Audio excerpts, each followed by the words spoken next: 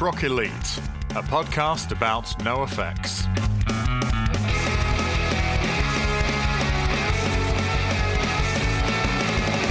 It hasn't really been so long, though, has it? No, but this footwear, thank you so much. Oh, do you know what? I realised I had an excess of them and thought, I know who wants these.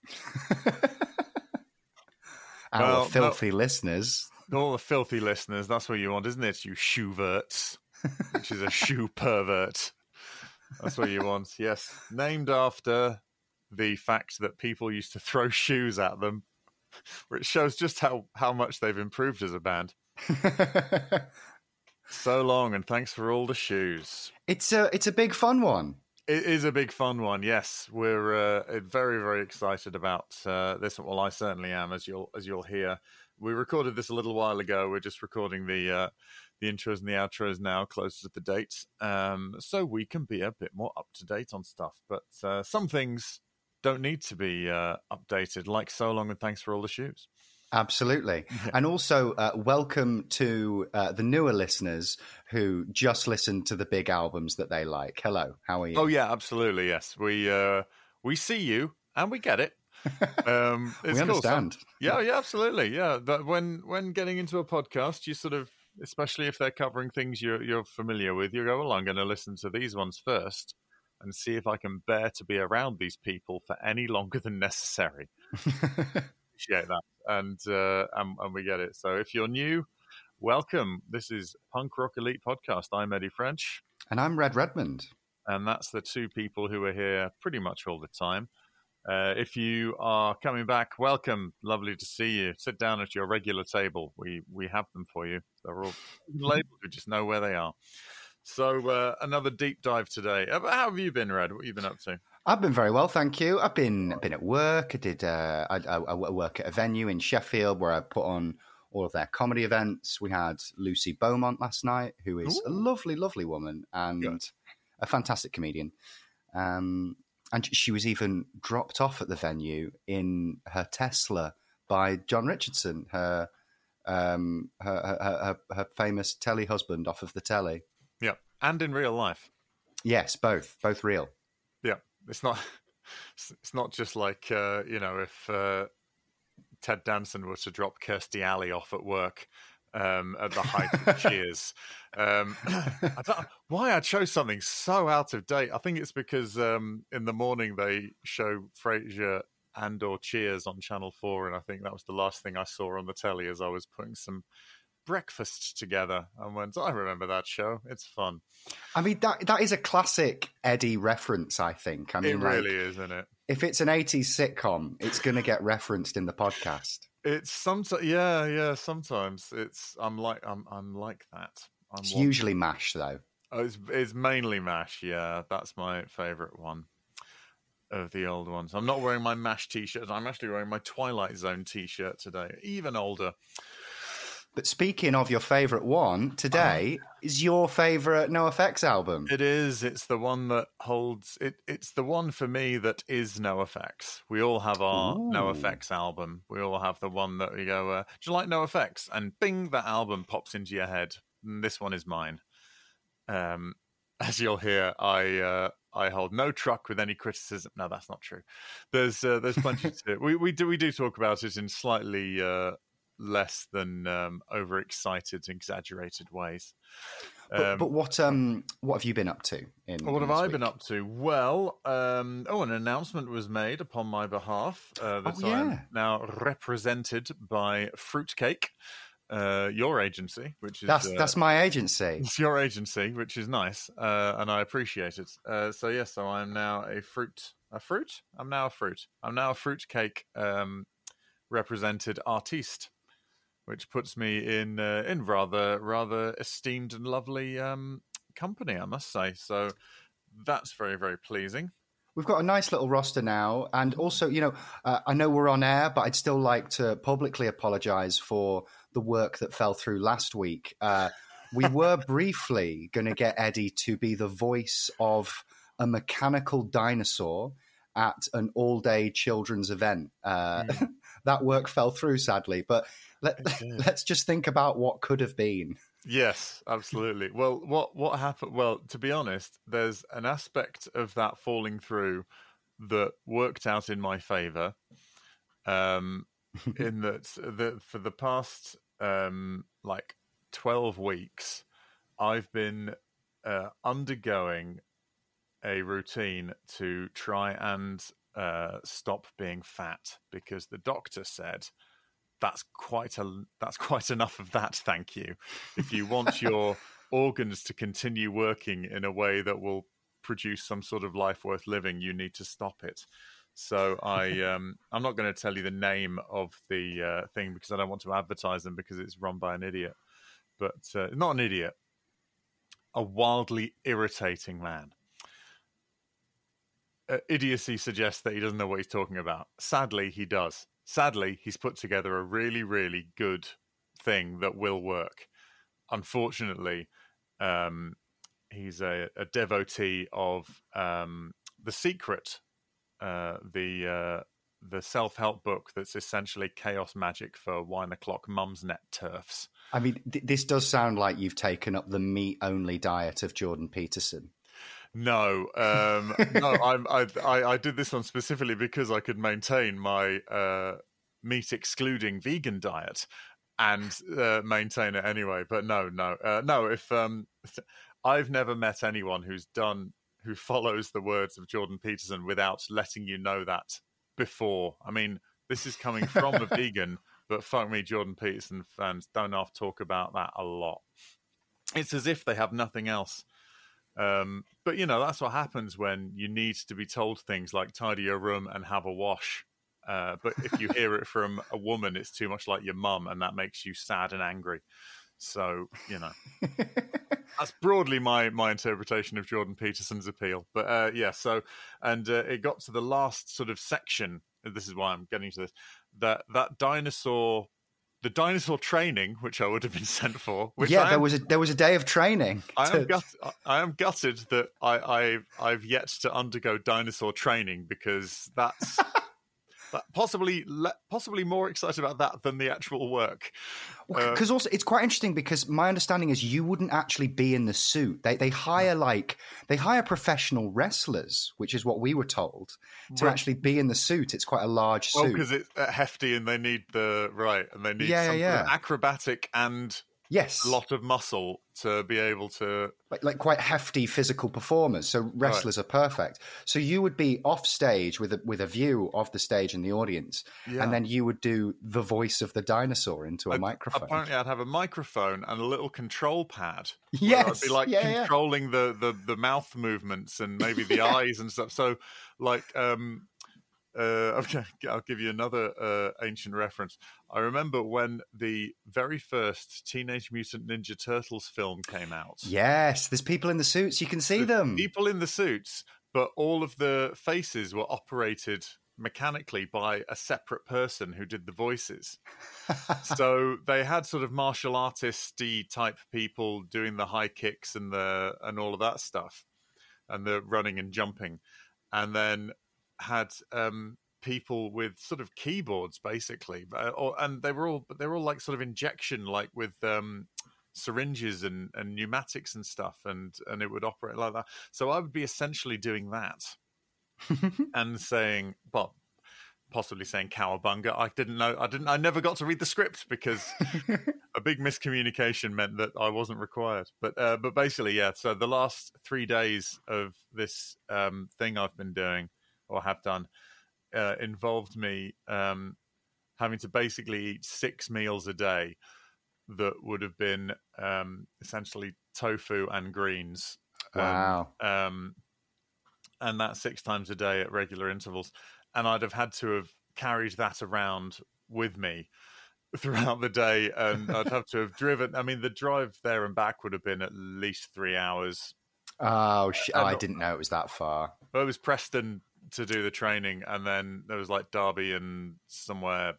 So not a problem. I was being remunerated sufficiently, and I've driven further for a gig where I've been paid less. So I'm not. Yeah. That bit wasn't the problem. But yeah, so So thankfully, it meant I didn't have to turn up with like sort of Tupperware of fucking stir fry and be like, oh, excuse me a minute, I am slimming. Well, that's the second meal you've eaten since you've been here. Yeah, I know, I am getting all thin now. So I just didn't need to explain that to people. So I was able to do that in the privacy of my own home without any of that concern. But yes, so but what it did mean, well, what it has meant is that I've started running just as a regular thing, which is just awful. But it is actually the most useful thing for this podcast because I never really run for longer than the duration of a NoFX album. Very good. Not as a rule, just by my own level of fitness. So it means that the last handful of these deep dives we've done have all been, I've been listening to them whilst running, which is quite a good distraction because... That's a really good idea. That's quite a good idea. We're getting to because there's nothing else to do but listen to the music.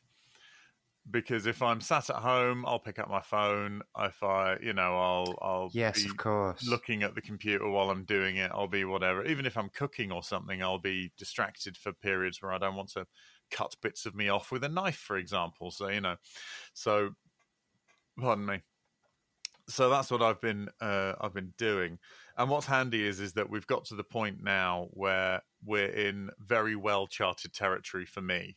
Mm-hmm. So long. Anything from sort of after Heavy Petting Zoo, pretty much all of these albums I've heard, I've listened to a lot. So these are all like refreshers. So that's exciting. So yeah, so sadly not a dinosaur yet, but but the good thing is that dinosaurs will die. So very good. Well, yeah, but which we got to wait a little bit for because. That's not the next album, is it? Well, it is the next album, full length, but the next release we're doing after this one is The Decline and Timmy the Turtle, because can't leave Timmy the Turtle out. That would be really it's a banger. Yeah, absolutely. Yeah. So but we talk about a lot in this one. This one is I think it's a quintessential release and should be in the. I can't see it not being in the top 5 of most people's NoFX list. Yeah, to my mind. Absolutely. And if it isn't, like if this is an album you don't like but you like NoFX, please do let us know. Like I would be so interested in why someone wouldn't laud this as one of their better albums. Yeah, absolutely. I think it's. I think Mike has said that he thinks it's their best album at certain points. Mm-hmm. He said that. It's come up a few times on our, favorite NoFX album questions that we've asked people. It's something. It was the last one of the 90s. I don't know if that's got something to do with it, which makes it pretty old now. So it'll be coming up for 25 years old. Ooh, I know, it's a terrifying thought, but that's all right. Well, we'll talk to you afterwards, I suppose. We'll find out what's what. So here is So Long and Thanks for All the Shoes. Hope you enjoy. Enjoy. Ding ding ding ding ding ding ding. Bam. It's here. Yeah, it's here. For those not listening, I just did the sting myself vocally just to give us the time frame. So yeah, we might leave that in. Anyway, So Long and Thanks for All the Shoes, released in 1997 on Epitaph Records, a full length by NoFX, released in November of 1997, which is interesting because I always equate this with Sunshine. This album, but that's probably when I was listening to it the most, was during nice weather. But there we go. It was recorded in August though, so that makes sense. I do think you're onto something. I think it is the most summer sounding album they have made. There's something that it reminds me of music festivals, and I don't know, that there is something quite summery about it all. Yes, which is weird because I don't think there are any actual references to any season whatsoever. Yeah, throughout it, but that's possible not. So, yep. So that's doesn't say how long it took to record this one. They were probably able to have quite a nice, not relaxed, but more than 3 days for this one. So that's good. What did you know about So Long and Thanks for All the Shoes prior to this? Obviously it's one of the albums that I'm more familiar with it being one of their more successful albums. Mm-hmm. I'd say this is, and I'm talking in terms of notoriety, I'd say this is probably their second most famous album, for want of a better word, behind Punk in Drublic. So. I'm sure people would disagree, but I think it's this or White Trash. Yeah. That depends when you were sort of actively into them, I suppose. Absolutely, yeah. People a shade older than me maybe would be more, well, it goes White Trash, Punk in Drublic, and then a steady decline. Whereas maybe if you're a bit younger, you might sort of think the decline comes a bit later. Fun. But the sort of the lessening of quality or whatever, just whenever you're into them or not. So yeah. So how did you find listening to it through these past couple of weeks?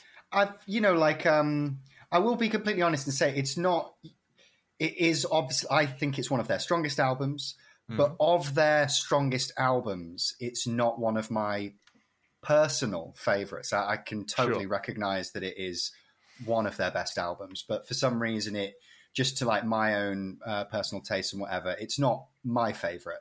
But I will say because I've listened to this a lot before doing this episode, it has certainly grown on me, and I do see a lot more. I appreciate it a lot more. One thing that's really jumped out at me in these listens is it has my favorite ska songs that they've done. Because big fan of All Out Angst, Eat the Meek, but then also Flossing a Dead Horse is, I forgot how good that was, which is sort of a great sort of ska instrumental. But yeah, I think it's really interesting because I think what really jumps out at me at this album is the sound, because I think it has a relatively unique sound. Obviously, it does sound quintessentially NoFX, but there's a lot of treble in this. Yes. And it's not it's not the Punk in Drublic sound. What I think one of the most impressive things about this is, obviously, we've had Punk in Drublic before this, and then we had a couple EPs, was it? Oh, no, we had Heavy Petting Zoo, yes, which wasn't my favourite. Sure, we've had the Heavy Petting Zoo was the last full length before this. Yes, by a year or two, and we had Fuck the Kids was the release just before this, because we get what do we get? We get Murder the Government and I'm Telling Tim from that EP, gussied up a little bit, put in some nicer clothes, and released on this full length in their ultimate form, I guess. And I think it's a remarkable return to form, because for me, not a big fan of Heavy Petting Zoo, but I do appreciate the speed and the intensity of Fuck the Kids. Yeah, and I feel here they've, it's a proper full length album where they've clearly spent a lot of time in the studio, overdubbing things, whereas obviously Fuck the Kids was recorded in a day, and they were songs that they weren't even familiar with before the recording sessions. So it was almost an exercise in, can we do this super fast? And so this is them returning to, oh no, let's actually take our time on things and at least make them a little bit more rounded around the edges. Although, am I right in saying that the actual music themselves for each of the songs were actually written quite hastily? Mike says that he gave himself a 20-minute limit for each of the songs that ended up on this album.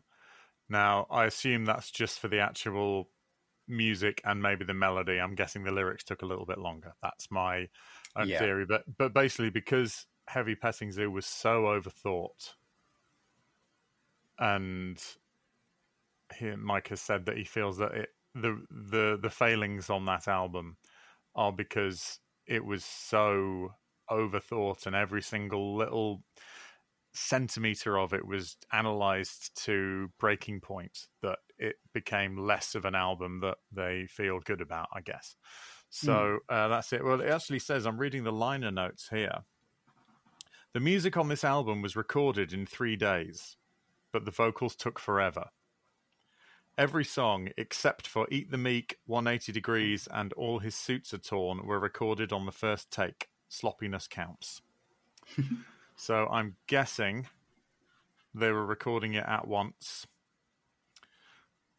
together, but sort of separate, and there will have been overdubs involved in that and stuff. So I'm guessing that's how they did it. They might not have done. It might have been built up in a lay the drums down with a guide track, add stuff on top of it, and all the rest of it. Interesting about this is that I think aside from Eat the Meek, I don't think Hefe sings on this album, and I don't think Melvin sings on this album. Yeah, I was thinking that. All of the harmonies are done by Spike Slawson from Me First and the Gimme Gimmes. Oh, wow. So not even the harmonies? No backing vocals done by Eric or Hefe. There are a couple Mel yells, which I'm guessing Melvin There are still some does. Mel yells, but the harmony vocals were done by Spike. But there's backups, and also Hefe sings Eat the Meek, or, does lead vocals on some of that. Mm-hmm. Interesting that happened. So, and also Nate Albert from, I think he was in the Boss Tones. Yes, Nate Albert from the Mighty Mighty Boss Tones plays all of the ska guitar on this. Oh, okay, that's interesting. All of the uppick, all of the upstrokes, because Mike said their ska game wasn't strong enough, so they brought him in. And now they're using your man from Goldfinger to play some of the all out of Anks and stuff like that live, because but he's listed in there. It says Chanky Guitar by Nate Albert.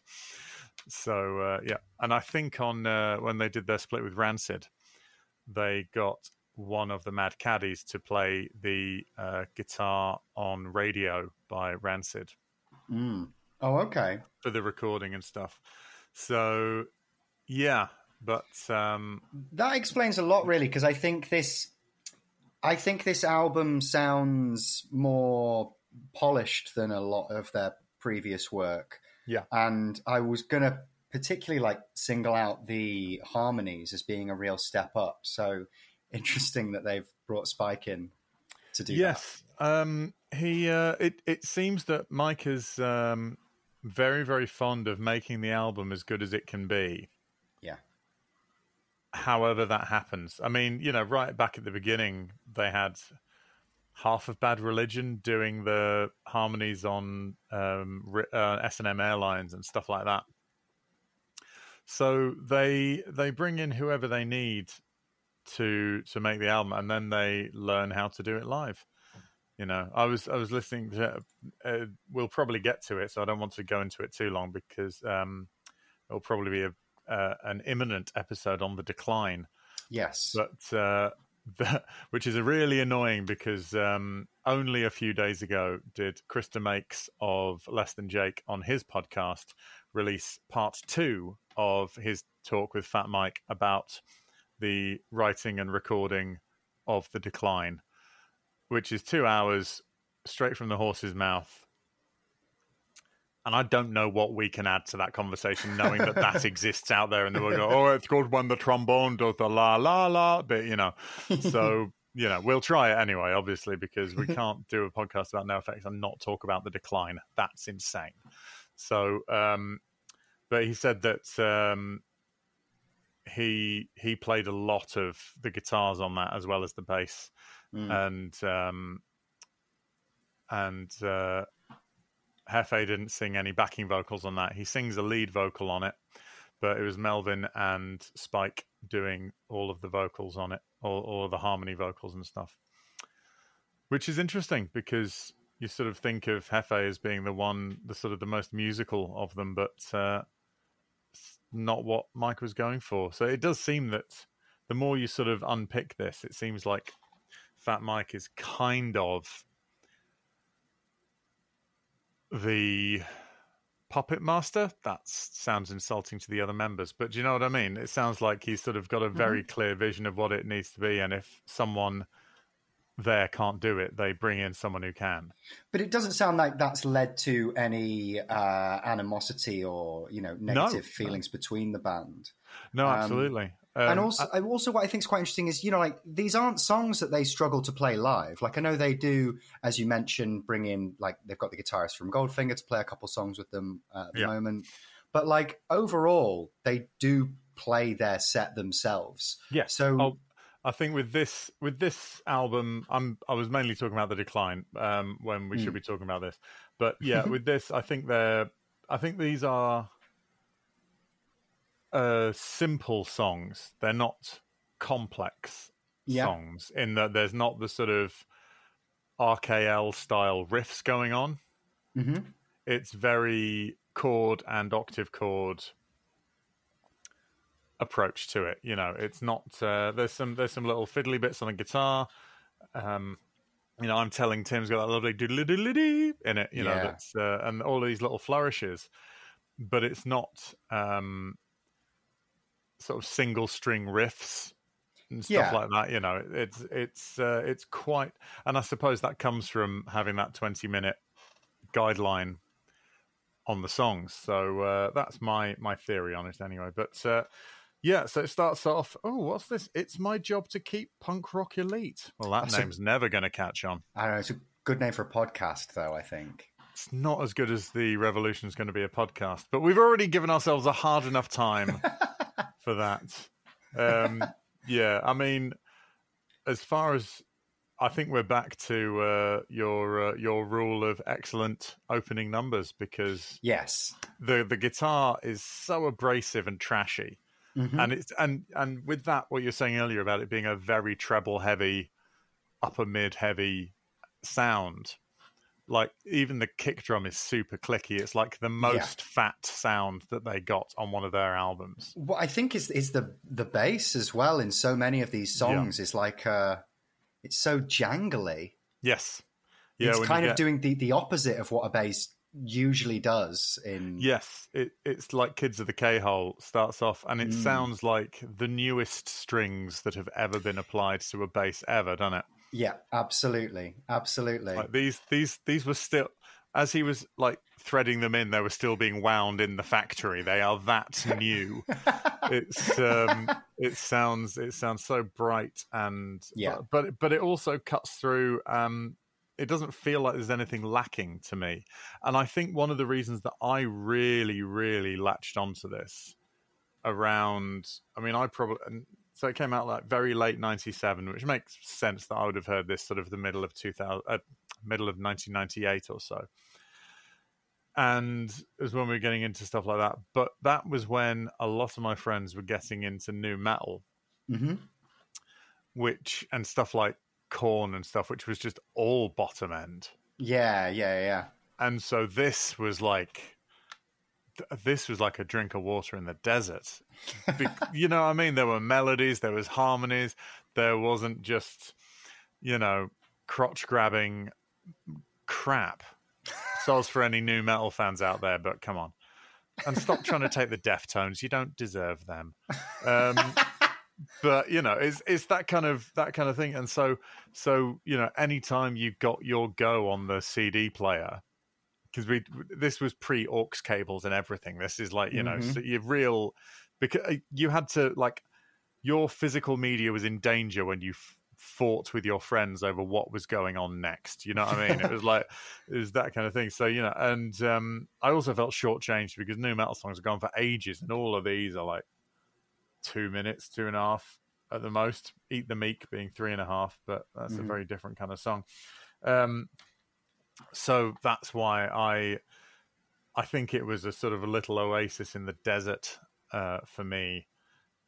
because it was just so trebly. It was so apparent what it was. But that, yeah, it's my job to keep punk rock elite. When it starts out with that guitar, it's so grimy and unpleasant, that guitar tone, but it fits perfectly in the mix, and it just sounds so abrasive. And then the drums kick in. The first vocal you get is a Mel yell. Great. Right out. Some sort of barking thing that he did. It's like quite a new Mel yell as well, because he hadn't really started doing a lot of that, like the actual yelling thing, and it especially used a lot on the Decline, but this is where it sort of first comes in.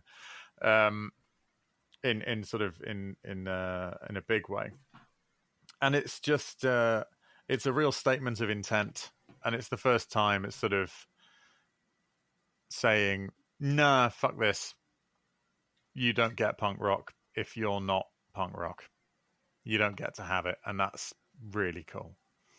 Yeah, I think it's as we said, we're back to when they open with just some of the best songs on the album, because I think that is, through listening to their back catalogue, what I've noticed about NoFX is that they front load albums with one of their biggest tracks, and I feel like we didn't really get that with Heavy Petting Zoo.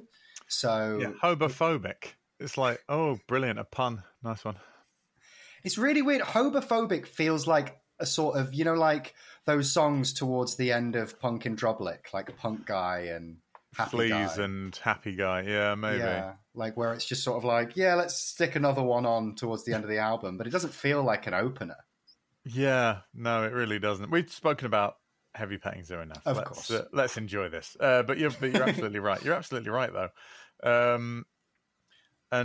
Kids of the K-Hole, a lovely intro that just builds and builds and builds. Yeah, it's great because it's not even 2.5 minutes, and yet it gives itself a real big breathing space at the beginning with the ding ding ding ding ding ding ding ding and all that stuff, and then the octave chord building and the drums coming in and out and stuff. It's really great.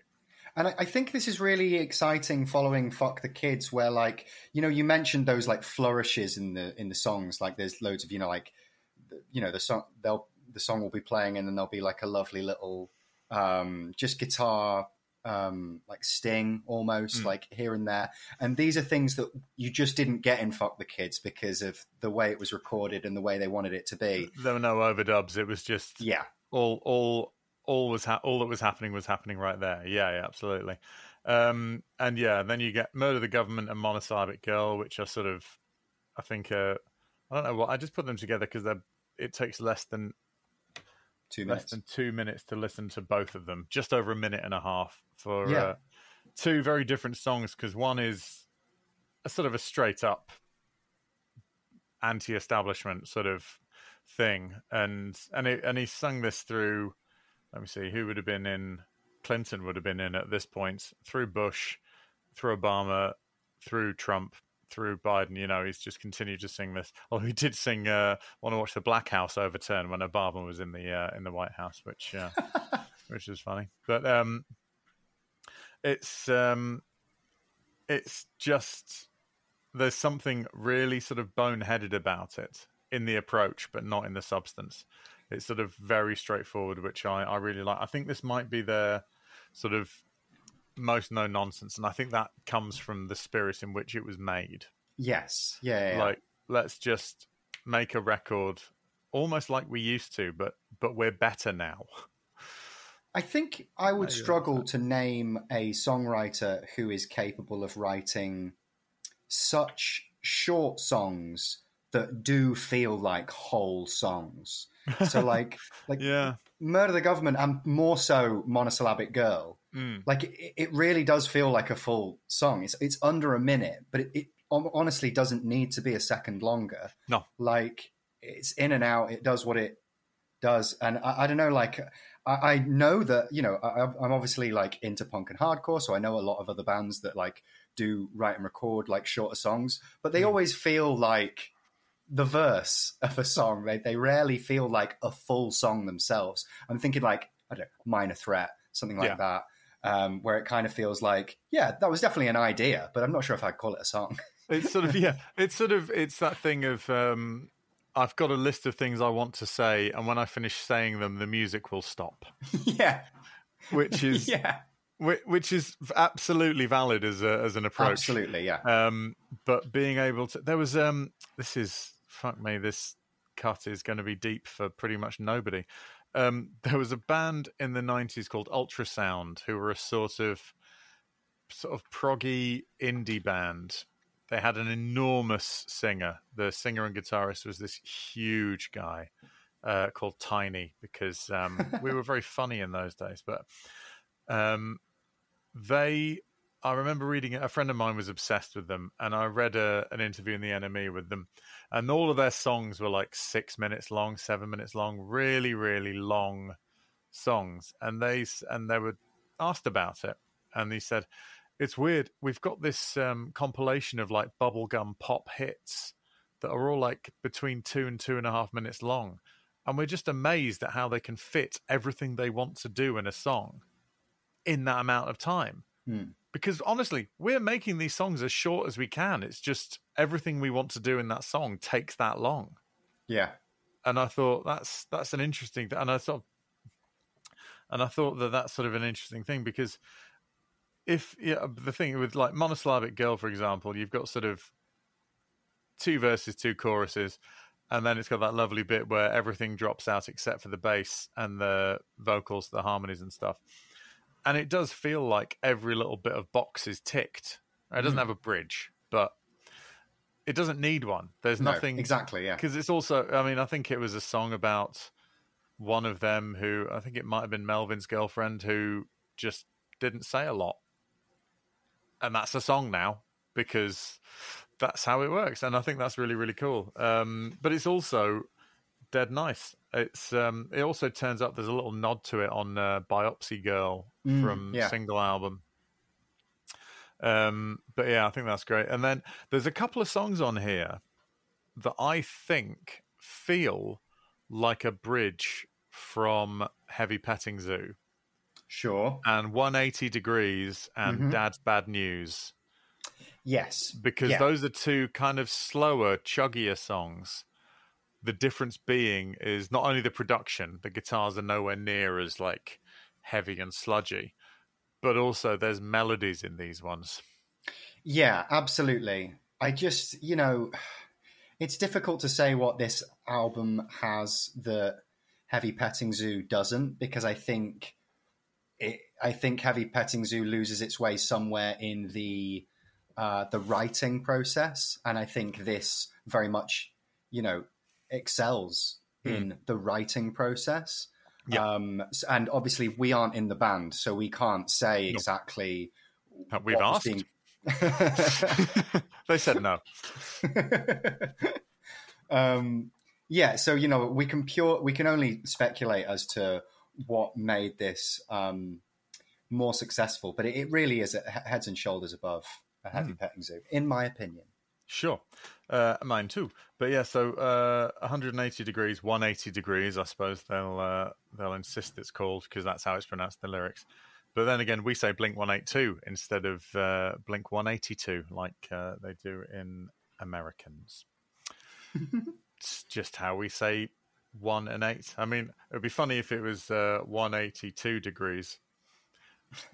But it's not about that at all, so it's just, yeah. So, yeah, the...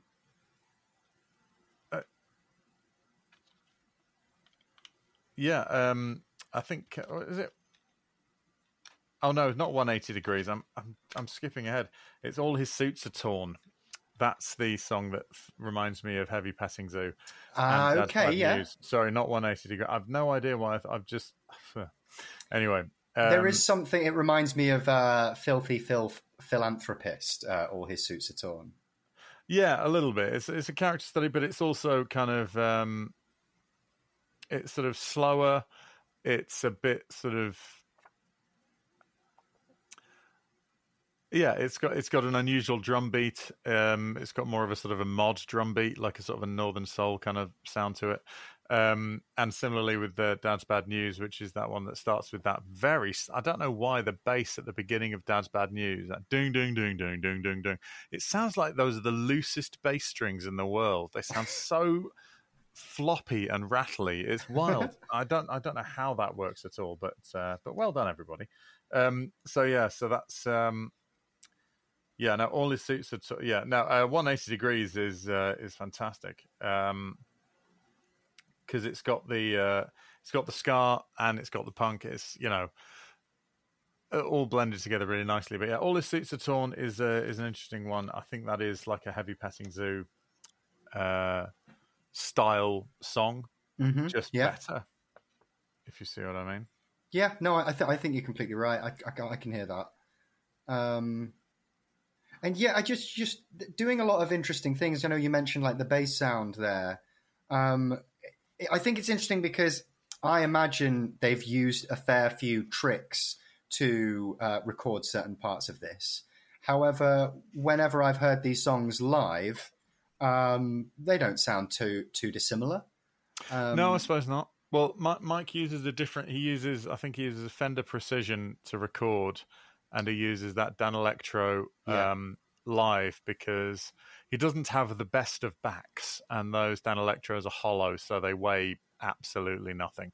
Oh, okay. I didn't know that. So that's not his studio guitar. Also, I don't think Hefe uses that Telecaster of his in the studio. I think he uses SGs and Les Pauls. Yeah. And stuff like that, and uses that guitar because it stays in tune and is reliable, and they know how to work it, basically, as is my understanding from a whole slew of interviews that I've read. But so I think that's it's a great little character thing, is All His Suits Are Torn, which takes us into All Out of Angst, which is a highlight. Yeah, I mean, I know I've said it before. It's my favorite ska song that NoFX do. I think, and I think it's really, you can hear it in this song. But I think one of the standout parts of this entire album is Mike's bass playing. We've got some really interesting bass sounds in it, but also these walking bass lines, which obviously are very present in All Out Angst. Yeah. They're really, really well written and performed. Like they are like good, technically well-crafted bass lines, but also to then sing over the top of them. Yes. I do think that Mike's bass playing is a little bit of an unsung hero of NoFX because we concentrate on his songwriting and him as like the leader of the band and like the production side of it. But he is a very good bass player. That's true. He has an interesting approach. He uses up picks a lot. Yeah. He starts off with an up pick rather than a down pick, which is very unorthodox. And he's got that triplet roll style that he sort of that he believes he created.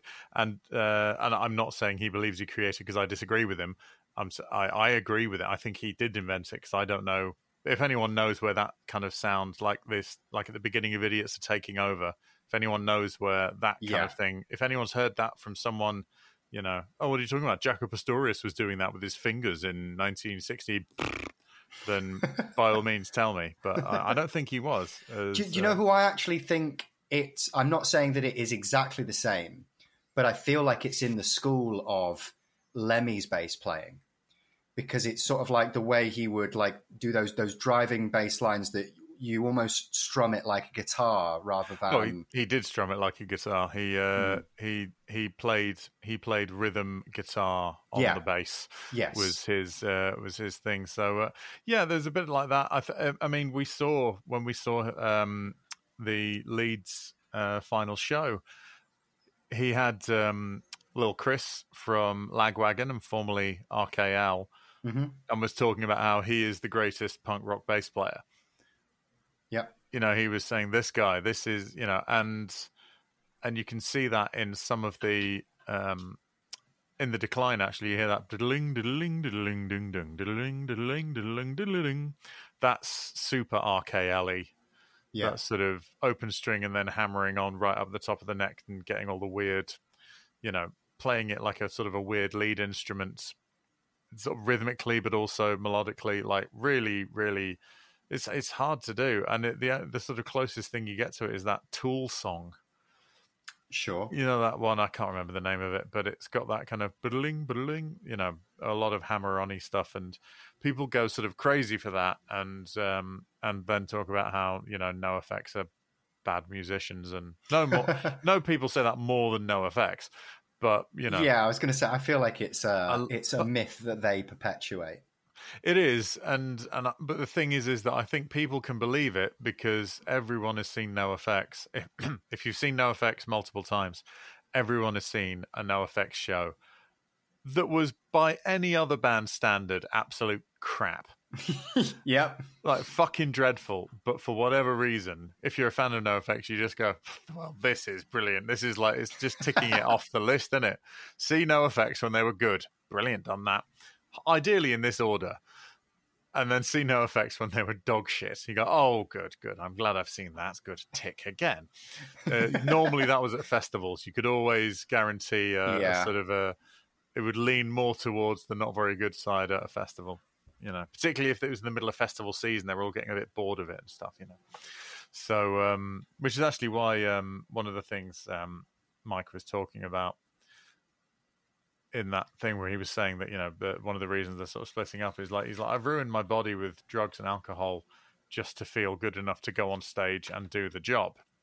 And it's like, well, yeah, lots of people do that. And it's a shame that it gets to that. But he's like, but now I don't have to do that. Yeah. I've decided not to. And you go, well, you know, he said, because, you know, it's about the line, we are the whores in The Decline. He's like, well, we're all whores. Everyone who sells their body in whatever way, someone who works in a mine, someone who works in a shop, a musician, a sex worker, we're all whores. Yeah. Because you do ultimately sell your body and make it, let's face it, worse as a result of having to earn money with it. And it's a very difficult suggestion to refute. I certainly don't. Hello everyone, Eddie here. Red and I hope you're enjoying our show. If you have been and would like to help us make it a little more easily, then you can donate to us at our Ko-fi page, which is ko-fi.com/punkrockelite, or you can look in the show notes for our link tree. If you can't help us financially, we totally understand, but would love it if you spread the word to other people who would like this podcast. We thank you for your continued support. We massively appreciate it. Back to the show. Yeah, so All Out of Angst. I mean, this sort of little bit here, All Out of Angst, I'm telling Tim, the version that should have been all the way. You've got the male yell in there. You've got slightly revised lyrics. You've got the little guitar lead on it as well. Mm-hmm. It's just perfect. And what's that? 1 minute 17? Oh, just... It's yet another NoFX song that when I actually look at its runtime, I can't believe it. I'm like, wait, that song's only that short, but there's so much to it. Yeah. Yeah, it's great because I didn't know what this was about for years and years and years. And it's about the guy who did the Maximum Rock and Roll zine. Mm-hmm. And all the rest of it, you know, and it's about getting blacklisted and it's all this stuff, but it's sort of like this really charming little love letter to it, I think, anyway. But it's just, musically, it's just wonderful. It's relentless. And then at the end, it does a slow down half speed bit that really just sort of brings it back when it comes out. It's just, but like you say, 1 minute 17, and it doesn't need to be half a second longer. Yeah, it's just perfect. Fun cover time. Yes, I was listening to this album right before we recorded this, and I was playing it in the living room, and this song came on, and Kate, my girlfriend, was like, oh, I actually like this one. I'm like, oh, but this is a cover. Yeah. Now, I'm not familiar with the original per se. I just know that I've heard it before. I don't know where it's from. It's a bit of a standard, I think, in that sort of easy listening kind of thing. It's used over the end credits of the Darjeeling Limited, the film with Adrian Brody and other actors. Was it Wes Anderson? Well, I can't remember.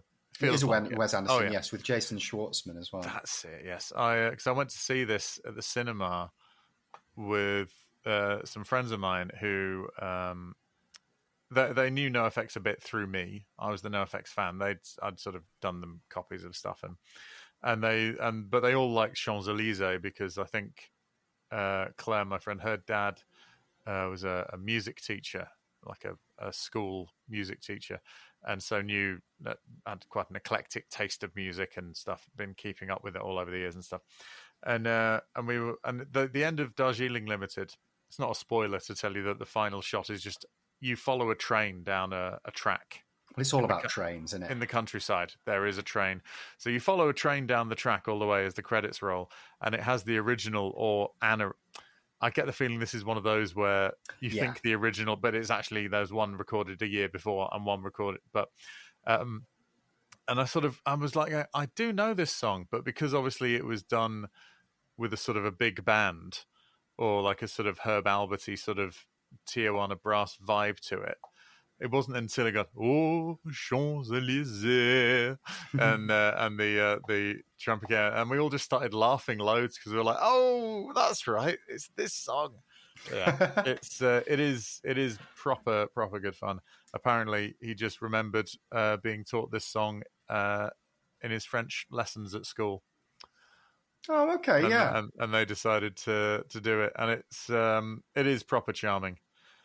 I also it's a surprisingly popular song of theirs. I've seen them play this live a fair few times. It's become a NoFX signature song, really. Very strange, but yes, it's like a second tier signature song. Really, it's kind of odd, I mean, if they didn't play it, it wouldn't be like them not playing Linoleum. No, sure, but it's also kind of wild that it's as popular as it is. But yeah, a little highlight as well for me, actually, just because I do find it so fun. Yeah, it is. It's one of their more fun songs, I think, because a lot of their other fun songs usually has some sort of dark ulterior motive to it. But because this is a cover written, decades before, it's face value. Entirely. So that's nice. And it actually goes into maybe the darkest song on the album, which obviously it does, because how else would you lay out this album, So Dad's Bad News, which I think is the most heavy Petting Zoo song on this album. Yeah, it's sort of like mid-tempo, isn't it? It's got a trudge to it, but it's got a lot of things that are lacking on Heavy Petting Zoo, to my mind. It has a melody. It's got some nice harmonies on it. There's actual sort of songwriting going on in there, for me anyway, about depression and possibly paranoid schizophrenia running in the family. Yeah. Brilliant. I mean, yeah, take that, Champs Elysees. Something about Grade A Psycho Dick. That's just a really funny line. Yes, it is. That's a Grade A Psychotic. Oh, is it? I always thought it was Psycho Dick. So did I. I thought that for you. I'd not even looked that up. Oh, yeah, so Grade A Psychotic. Okay. Yeah, I'm going to still sing Psycho Dick because I think the disrespect is funnier. I mean, this line here might actually be in the running for my favourite lyric. You can see it from the hole in his head. A saner man would have used a bigger gun. Brilliant. That's pretty great. I mean, but there's a whole load of fucking spooky horror goth metal types out there going, oh shit, that was good. But, yeah. So but anyway, this features a tambourine played by Ryan Green, the producer. Yes, a little tambourine in the "No Simple Way to Tell You Some." That bit. And he's produced a lot of their stuff, right? Yes, he's responsible for the Fat Sound. I think he came on for Punk and Drublic. And I wonder how much time and effort and thought was gone into, because I think this has such a different sound to Punk and Drublic, but there is something that it sounds very quintessential NoFX, and I wonder if they sort of like had a conversation where they're like, we want this album to have its own sound, but we don't want it to have Punkin Drublik's sound. I think the guitars are a lot less heavy. Yes, I agree. The gain is reduced a lot on this album because, in fact, if we're talking about Dad's Bad News with the palm muted chugging guitars, those don't sound super, whereas they would do on maybe Heavy Petting Zoo, or if you took the guitar tone from Punkin Drublik and like chugged it really hard, it would be a very, very fat, saturated, heavily distorted sound, whereas this is a lot cleaner. And I think it suits NoFX more. Slightly cleaner guitars. You know, they're not always totally clean. There's, you know, if you do a nice big power chord, it'll sound good, but that's when you really twat shit out of it. I've always liked a tone you've got to kind of fight out of a guitar. There are some metal bands where you're sort of very gently tapping the strings and it's coming out. And it's like, earn it. Come on, actually hit the thing. It's made of wood. You're not going to damage it. So, you know, that's what I like. But great. Dad's Bad News. That's cool. We get to a bit of shit stirring in Kill Rock Stars. Yes. Now, am I right in thinking this song is low-key about, well, not even necessarily low-key, but it's about the singer from Le Tigre or Le Tigre? Kathleen Hanna, yes. Who I think she's married to a Beastie Boy. Oh, really? Yes.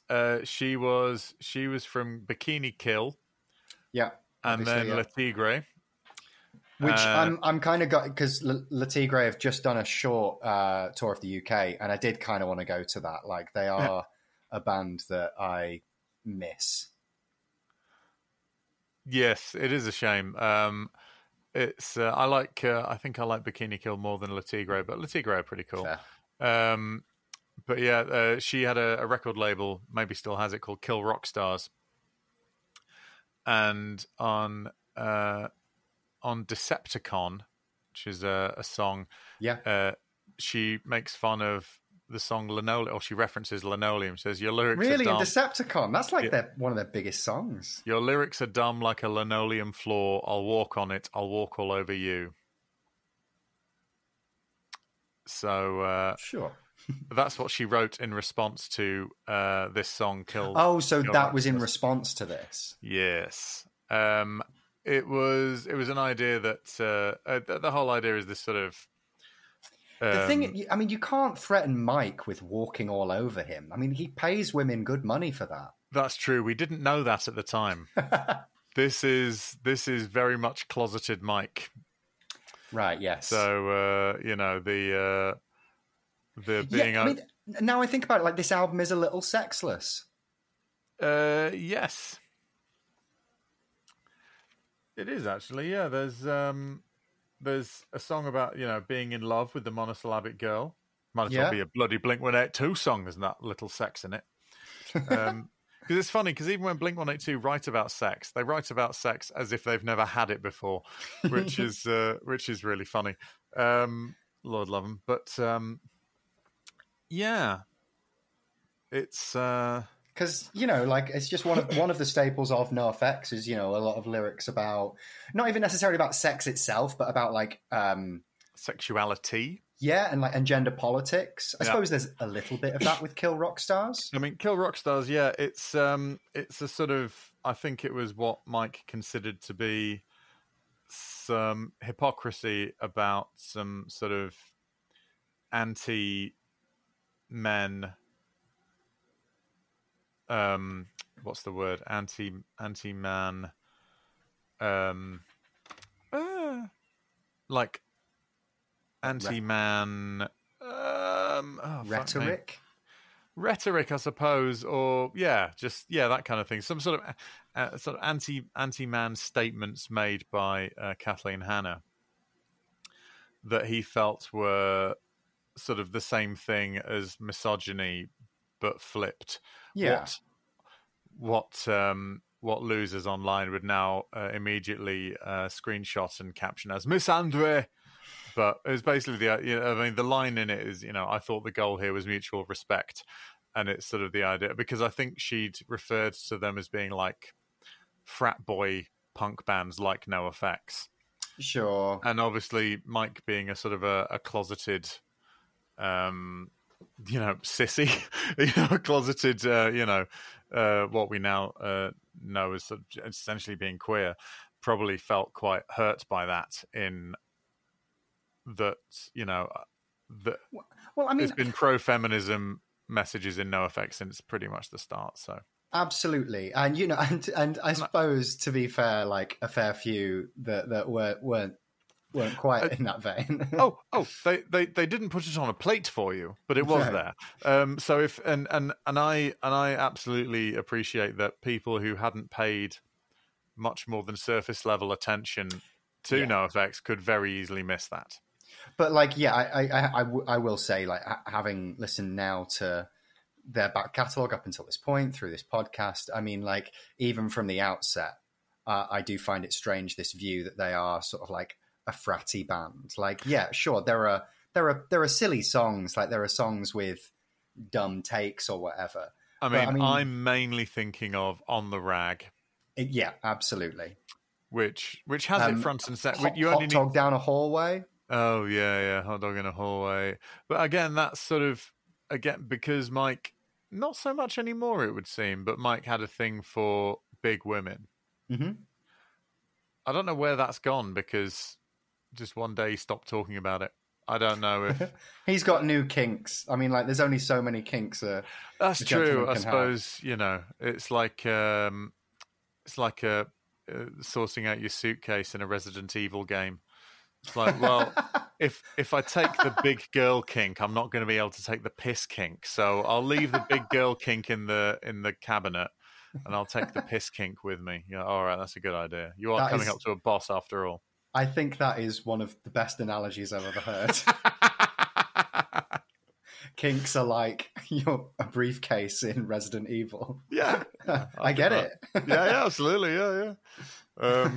He moves all the green herb out for white powder, so it's it's a little easier for him that way. So there was a little bit of a spat back and forth, although Mike does consider Decepticon to be Le Tigre's best song, because he mentioned them in Linoleum. Oh, okay. Yeah. So he said something to the effect of, he was talking about, Linoleum's legacy, and said, when it's featured in Le Tigre's best song. So that's nice. But yeah, so that one is, musically, I think it's great. It's lovely cast. It just sounds incredibly good. So really, really nice. Really nice there. We're sort of, and then we go from that very fast slice of action to Eat the Meek, one of the low key NoFX classics. Absolutely, and I think for me, one of the highlights of this album. I've said, I love the ska on this album, and Eat the Meek really does have everything you want from a NoFX ska number. It's delightful, up to and including a little bit of a Jamaican accent. Yes. I mean, the thing is that, all right, Mike has said stuff over the years, and people like that. No one has ever picked up Jefe for his range of non-Mexican accents, but I guess that's the pass you get. I did notice, though, on a few listens, it's kind of only the opening verse that has a Jamaican twang to it. Yes, there's a lilt to it, I suppose, isn't there? Like Kill All the White Man, that's obviously that's sort of a joke song as well, even though it's great. But it's this one is, but it's also, I mean, it's really, really great when they do it live now, with Karina joining in as well, with her penchant for. By the way, drink, everyone, if you're waiting for me to mention Karina Denike. You can all finish your drinks now. Especially with her sort of fondness for reggae and stuff, and blending in with all of that stuff. It is It is great, and I always forget how good it is. It's just one of those ones that never jumps to my mind when I think of NoFX songs. Probably because it's so out of character. Because it's not even like ska in a sort of ska punk way. It's like straight up reggae vibes, you know. It's one of the songs that when I was like getting into NoFX, when I heard Eat the Meek, it was like, oh, what? Like they are like a proper band with like genuine range who can do like all sorts of stuff. Like this isn't just a punk band, and it certainly isn't just a pop punk band. Like they have got so many, strings to their bow. Yeah, I think you could easily make someone a playlist, and they would think, and you'd think that they're just like a sort of a Blink-182 style joke band. Yeah, because you could just do them mainly songs about, you know, silly daft stuff, and then a couple of like no, they don't do any like mawkish, sincere love songs, but a couple of sort of straight up sort of romantic or love songs. My Heart Is Yearning. Well, yeah, well that's it. That's the perfect blend. But you know, that's that kind of thing. Or you could, you know, just do all their ska stuff and all that kind of thing. I remember ages ago, Rancid released a couple of best ofs, and they call them All the Punk Rockers and the Moon Stompers. So they did all their best punk songs on an LP, and all of their best ska stuff, ska, reggae, world, whatever, on another one. And I thought, oh, that's kind of cool. And I thought, oh, NoFX could probably manage that. Absolutely, they could. Yeah. And I think I think both of them would be hugely strong, but I think of them as both as doing all of that. I don't differentiate NoFX doing ska to NoFX doing punk rock. Not with Rancid either, really. But Rancid don't do that thing of ska verse, punk chorus. Yeah, they play it sort of straight two-tone ska or punk rock. They don't blend them in the middle of the same song in a more sort of US ska punk, what you think of as like the third wave ska punk movement, which is, we've got a verse here and then everyone sing along when we jump on the distortion box. Yeah, you know, that kind of vibe. So, by the way, if you're listening, don't cry. Perfectly valid. It's fine. Ska fans can be like that, you know. They really are the improvisers of the musical world. But I think Eat the Meek is a fantastic gift to their live set as well. Yeah. Like absolutely. I think there's a lot of tunes on this which alter the face of their live set really. Oh yeah, absolutely. I think so. And I think because they are because they're not those overthought complex things, they can be recreated comfortably or improved on, even, a better live, if you like. I think a lot of that's the case for a lot of their stuff. There's a lot of bands you can never quite capture that live sound in the studio. Some people can get close, but this, So Eat the Meek, and then we come into the last four, which are quite. Does one question though about Eat the Meek? Does Mike play bass and sing Eat the Meek live? He does, but it's not as complex right. It's not as walky. It's more dung dung dung dung kind of thing. It's more sure. Yeah. If it was faster, then I imagine he'd find it difficult. But he, yes, he does. He does for most of them, to be honest. It's only Rico that he swaps with Melvin for, that I'm aware of. If I'm wrong, do let me know, dear listener. But yeah, Desperation's gone. Love it. Yeah. Not really much to say. It sort of feels very at home on this album. Yeah, but I would also say I think the Desperation's gone is almost, not quite as much as the ones that you've said before, but like almost a little bit heavy petting zoo. I could imagine this song on that album and it not feeling horrendously out of place. I think the other two you've mentioned are more so in that vein. Yeah, I guess so. I suppose it could be put on there, but I don't hear that as much myself, I've got to say. But I do. Yeah, I like the Desperation's Gone. And then we get to the Flossing a Dead Horse, a little Herb Albert inspired instrumental. Oh, it's lovely. Yeah, it's great. It's very. I don't know why. It seems like a weird one to throw in, but it's sort of. It's weird because they're not a band that jam with each other particularly. Mm-hmm. So this one would have been sort of written rather than something they've come up with. Because they used to open by with their sound check, which is when their keyboardist, it was Limo at the time, one of their roadies, would come out and start playing Heart and Soul on the keyboard. And then the band would slowly join in, and Hefe would join in on the trumpet, and then they'd do it in a Flossing a Dead Horse style, and that would be their opening number. I remember seeing them do that a couple of times, I think. Yeah, I've definitely seen that on videos on YouTube and stuff that. I wonder if because the lead trumpet in Flossing a Dead Horse, it really does feel like, almost like a vocal melody of a song. And I wonder if there was at one point it was meant to be the vocal line, and then they couldn't quite get the words or tone of it right. And they're like, should we just, stick a do a trumpet on there? Because it just feels like the way Mike writes songs, the way he writes vocal melodies, it kind of fills that space in the song. Yeah, I suppose so. But then I suppose that is like the Herb Albert kind of influence that he has in the Tijuana Brass. So that just reminded me of a bit of trivia. You know the film Hook? I do, yeah. The Peter Pan sequel with Robin Williams. That was originally going to be a musical. Oh. All of the score that you hear in that all had lyrics. No way. Yeah. They were going to make it like a full-fledged musical, but presumably they put in how much all the sets were going to cost. And they went, we can't afford to make this a musical as well. So I went, all right, then fine. So that's my guess anyway, but yeah. So we're coming into Quartz in Session, a song about Smelly.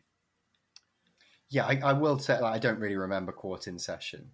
It's nothing seems much fun. Oh, it's that. Yeah. Oh, yeah. So I think this has a very similar keyboard sound to Franco Un-American, and I wonder if it's the same synth. Does it have a synth on it? Yeah. In the it has like a burp, burp, burp, burp. That's guitar feedback. Really? That's guitar feedback. One of the pickups with the volume turned down, and then just flicking the toggle as it's up against the. Because it sounds to me like a very similar synth sound to the the synth line in Franco Un-American. As far as I'm aware, there are no keyboards on this, but that's I think of course because at the end it goes and then it starts to squeal the feedback. Yes, of course. Oh, how interesting. Yep. It's a song a bit like Wore Out the Soles of My Party Boots. You familiar with that one? It's a sort of, I can't drink anymore because I've done too much drinking. And it was Mike writing that about Smelly. It's And then it takes on a very different tone in 2023.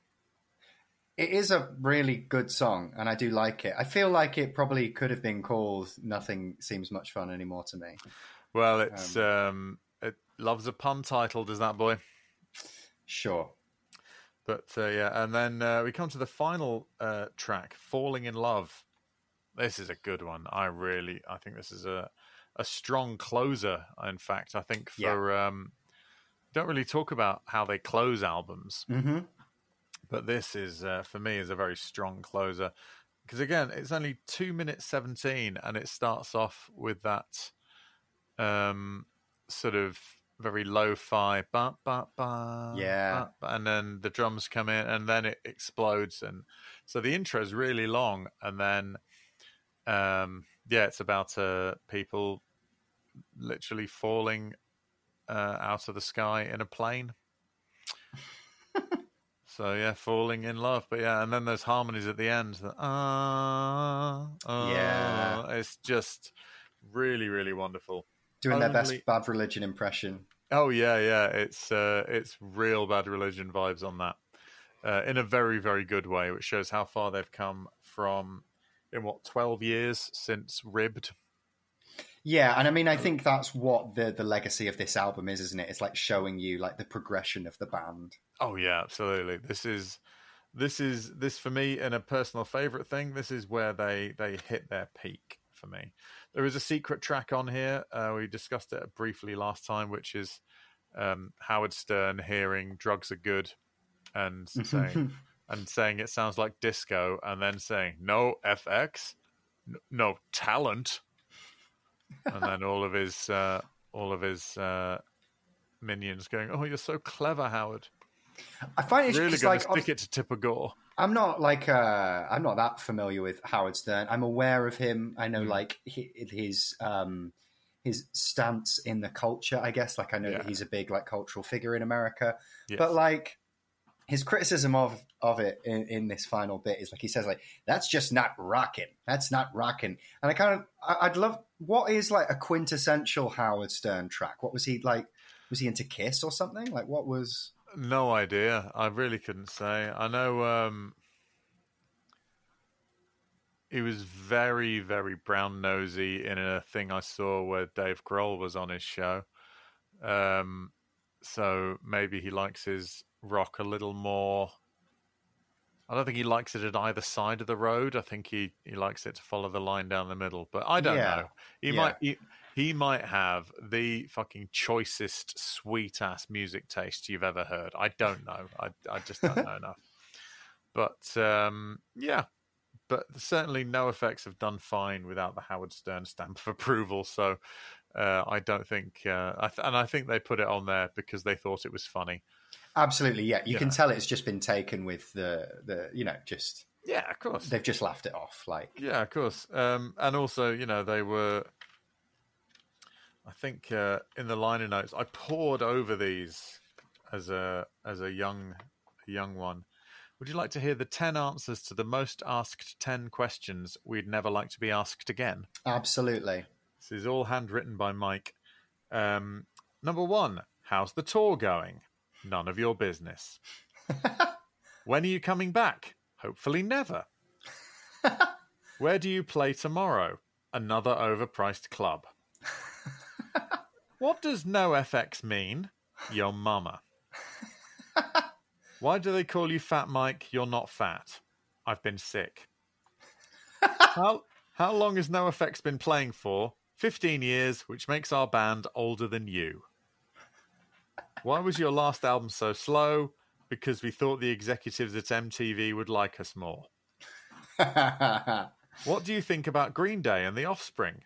Green Day have cute and well-behaved offspring. Was El Jefe really in the Bad News Bears? Yes. He wasn't. Where do you see NoFX going in 10 years? Down. So there they are. That's them. Yes, it does. It says in the liner notes, NoFX is Jefe, Mel, Smelly, and Fatty. Additional superior musicians on the record were Serge Slovnik on the tuba and trombone, Nate Albert on the chanky guitar, Ryan Green on the tambourine. Backup vocals by Spike Slauson, Eric Melvin, El Jefe, and Adam Crystalboy. I don't know who that. That's about it, really. And then some, thanking all of the people who did it. So yeah, it's an interesting one. I think the sound of it is very specific. You can tell when something was recorded for this album, I think. Yeah. It stands out quite a lot because the next major release was The Decline, which sounds more like this than any other album, but is also its own thing.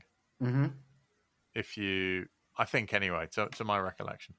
And then the next sort of full-length release was Pump Up the Vallum. Yeah, and that's a big jump, I think. I think so, yes, I agree. I think the next release we've got to do is The Decline, really. Yeah, because I think like this is almost, for me, like I see this as like the end of their mid period. I feel like you have early NoFX, from Animal Liberation up until before Punk in Drublic. I'd say Punk in Drublic to this is like their mid period, and then afterwards, they kind of have like two late periods almost. They have. I think they. I tend to divide it up as pre-Hefe. Sure. So I sort of go, which basically cuts it into 80s NoFX, and then 90s NoFX. And Pump Up the Vallum was released in 2000, and does set the trajectory, because I think after that it was, what was it, Wolves in Wolves Clothing? I forget.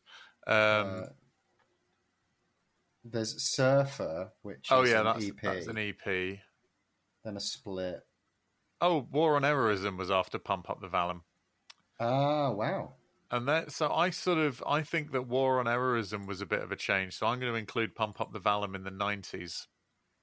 Oh, really? Because I find, and I haven't listened to Pump Up the Vallum in a long time, but I find Pump Up the Vallum quite similar sounding to War on Errorism. But I haven't listened to them in a while. So maybe again, I'm absolutely happy to change that. Should I be? But yeah. So yeah. Next time we'll do the Decline. What are your sort of final thoughts on So Long and Thanks for All the Shoes? I'm glad I've re-listened to it, because I do feel a little bit closer to the album than I did. There's just something that keeps me at arm's length from this album, and I think it is what we mentioned earlier about the guitars not being particularly riffy, not particularly beefy, and the album in general sounding quite trebly. Yes. I obviously, I think it's great that it's done that so that it feels like its own thing. Like, I feel like this album has its own unique sound, and I think that's brilliant and something that should be commended. It just happens to not be personally my favorite sound that they have made. But there's some absolute bangers on here. Oh yeah, absolutely. And I will once again say this has my favorite ska tracks of any NoFX album. I don't think they ever do ska with as much gusto. Yeah. And different types of ska as well. Like, I think that All Out Angst, Eat the Meek, and to a certain extent Flossing a Dead Horse are very different. I think they do. Oh, they do like Anarchy Camp. Is that on Errorism? I think. Is that Errorism or Wolves? I forget. I'm not familiar. I don't think it's on Wolves. Okay, it could be on Errorism then. But they do a bit of it here and there, but never as much as on here, or never as successfully. I don't think. Maybe. Well, I think it sits in with the sound that they've made on this album. They've made everything quite trebly, so it makes sense to do them here. That's true, and I think it is. I think it's sort of just reinforced that it is my favourite. It's also lovely to listen to this album at this time of year, because there is something that is very summery. I think if we'd done this in November, it might have been maybe a different story. But it's it's weird when you don't need bottom end. Yeah, it's pretty good. But yeah, what's your standout tracks on this? Oh, gosh, so many. Because I know you're a big fan of this album, so I'm interested to hear what are your particular standout moments. It's interesting because I sort of consider this to be like a symphony, like a piece entirely. I would say, I'm Telling Tim, Eat the Meek, Falling in Love, My Job to Keep Punk Rock Elite. Yeah. Murder the Government and Monosyllabic Girl taken as one. Yeah, fair. There's not a skipper on here for me at all. I really like All His Suits Are Torn. Yes. And it was actually on re-listening to it for this podcast that made me realize actually how much I like that song, because I think previously I'd seen it as just a little bit of an album track, and I certainly don't anymore. Yeah, I think this. I was thinking, I don't know if this does have any standout tracks, but I think it's because they all stand out to me. They're sort of fair. Yeah, they're all made average by being so high. if you see what I mean. Yeah.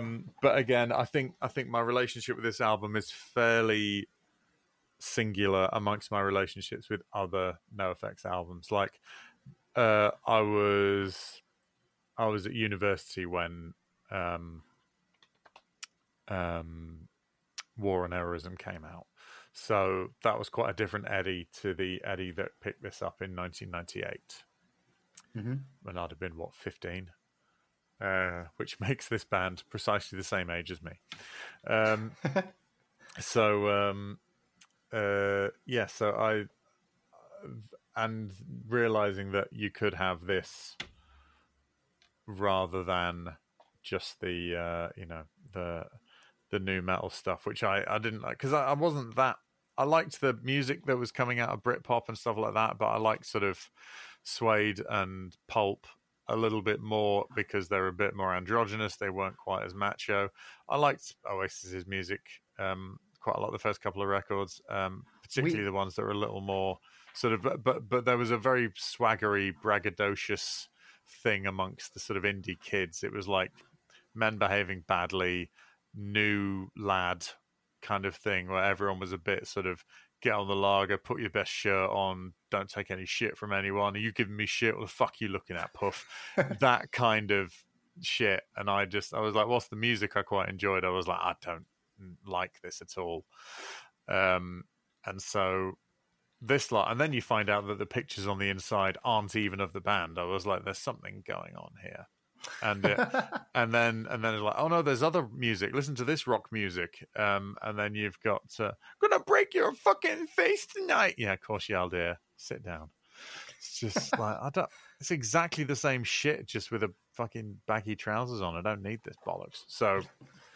So disagreeing with Kathleen Hanna, as I have done in the past, I would say that this was my non-fratty entry into music that, while it may not be the most cerebral of all the punk rock, it's actually a lot more cerebral than people give it a lot of credit for. So yeah, I think it's there's a lot in this album that doesn't jump out at you as being brilliant, but I think behind the scenes there's some very clever production going on that isn't as noticeable. I think this is one of those life-changing albums, which means that I have to take it as an entirety. I can't. So, like, I really loved Punk in Drublic. I still do. But, you know, I'd sort of be like, oh, Laurie Myers is coming up. Oh, this one, you know. Yeah. And this one is just the entire thing. It would be like, you know, you just listen to Beethoven's Fifth. You don't go, I'm going to skip to this bit. You just listen to the whole 40 minutes of it and go, that's how it's supposed to be listened to. And same with this. Yeah, you know what? I think I will agree with you there. I think this is their most consistent album. Like, it's not full of peaks and troughs like albums usually are. It just kind of starts at a level of high quality, and I do think it continues throughout. And I think that little experiment of theirs to do the 20-minute songs and stuff like that, ironically, their next experiment was a 20-minute song, but their thing, and I suppose once you've successfully done that, you do go, well, I think it was basically Mike was, we'll talk about that during the decline. I'm not going to regurgitate Krista Make's podcast here now. We'll wait until next time to do that. Yeah, I think it's a wonderful piece of work, and yes, might be a Desert Island disc for me. If I could have the whole thing. So that's I'd love to know what people think about this album as well. Like, do email us and like... Absolutely. Please don't, not that anyone has so far, but please don't hold back just because this album means something to me. But I understand that Heavy Petting Zoo will mean something to you lot. And we've not, at the time of recording this, we've not released Heavy Petting Zoo episode yet. So, soz... yeah, sorry about that. If you're listening to this one, then that's very big of you, and we appreciate it. But you know, that album will mean as much to someone as this one does to me. And hearing people say negative things about it, I imagine it will sting. But that's only because I've invested a lot of my my very limited personality into this. So, that's how it goes, I guess. But yeah, please do let us know. punkrockelitepodcast@gmail.com. Yeah, great stuff. What were your highlights? I think obviously I like All His Suits Are Torn. I like All Out Angst. I think it's got a cracking opening number in It's My Job to Keep Punk Rock Elite. Again, Falling in Love is, and Eat the Meek, I think, are like really standout songs in that I think that they are slightly cleverer than the standard NoFX song. Sure. And some lovely fun bits in the middle. I'm telling Tim Champs-Élysées. Yes. It's, it is a pretty consistently brilliant album. Yes. Wonderful. Well, there we go. Well, let's do this one properly. We'll jump back out and we'll see you all in the outro.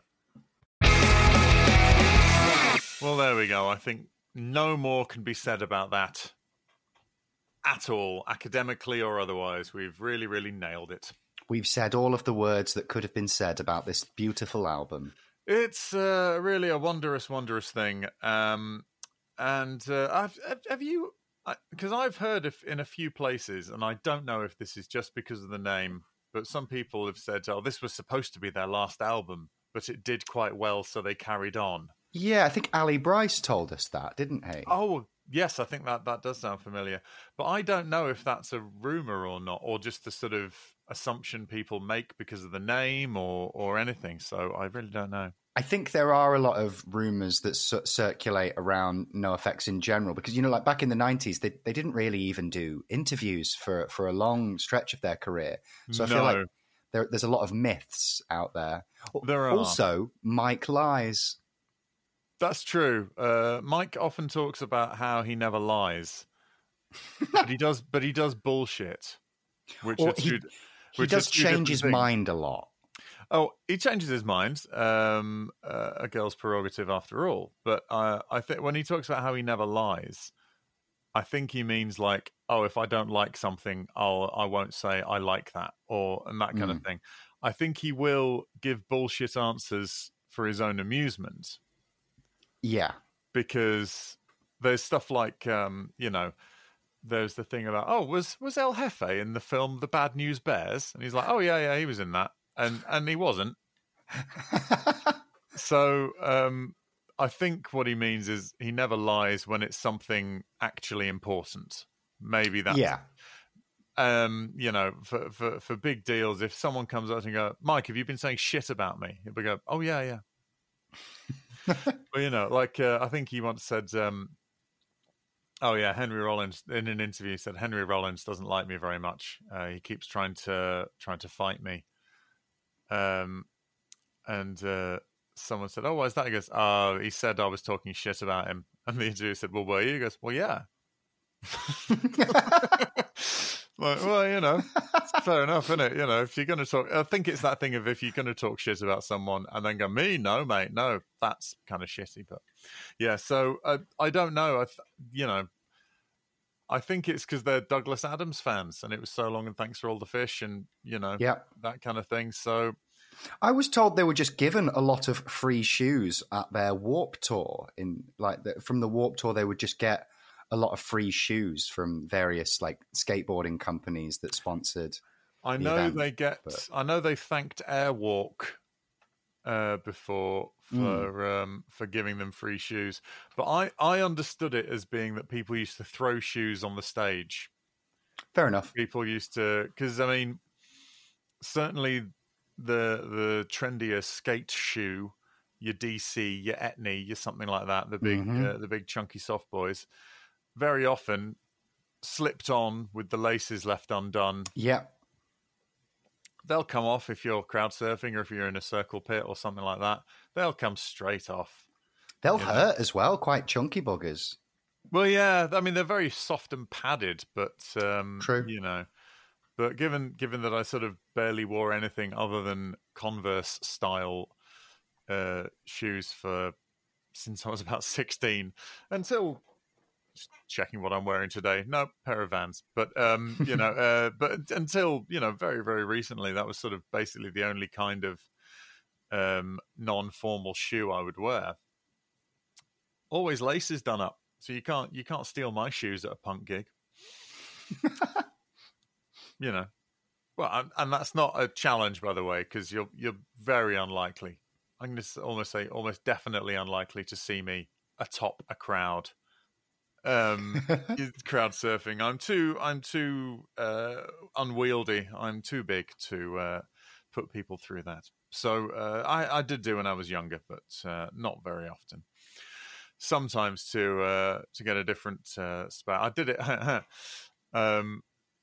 was just trying to think. That was the worst crowd surfing experience I ever had was at a Stereophonics gig, because obviously it was. It was just after they'd released their second album, and it was 80% of the audience's first gig ever. So they didn't understand. It was horrible. Oh, no. Yeah, and it was a shit album as well, which, first one was quite good. Anyway, any closing thoughts on So Long?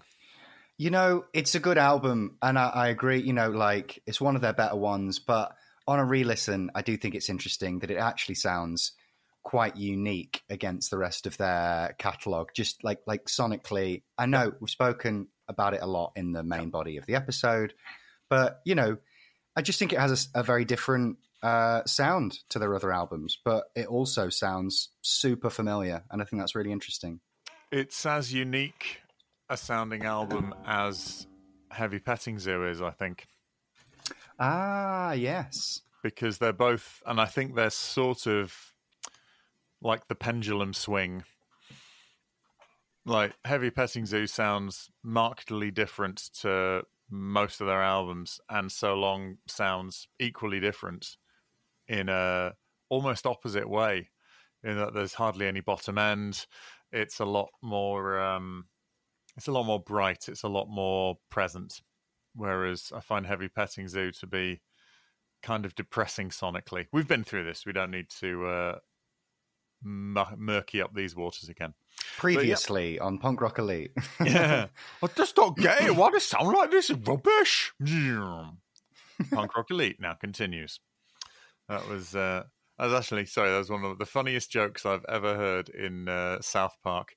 Was they did it was one of their multi-part episodes, and right at the beginning of the second part, Cartman just goes, "Previously on Battlestar Galactica." made me laugh so much, and I have no idea why. It was just really funny. So there you go. Do get in touch if you've got any views, thoughts, interesting facts about this album that we failed to mention. Absolutely. Always interested to hear what listeners have to say.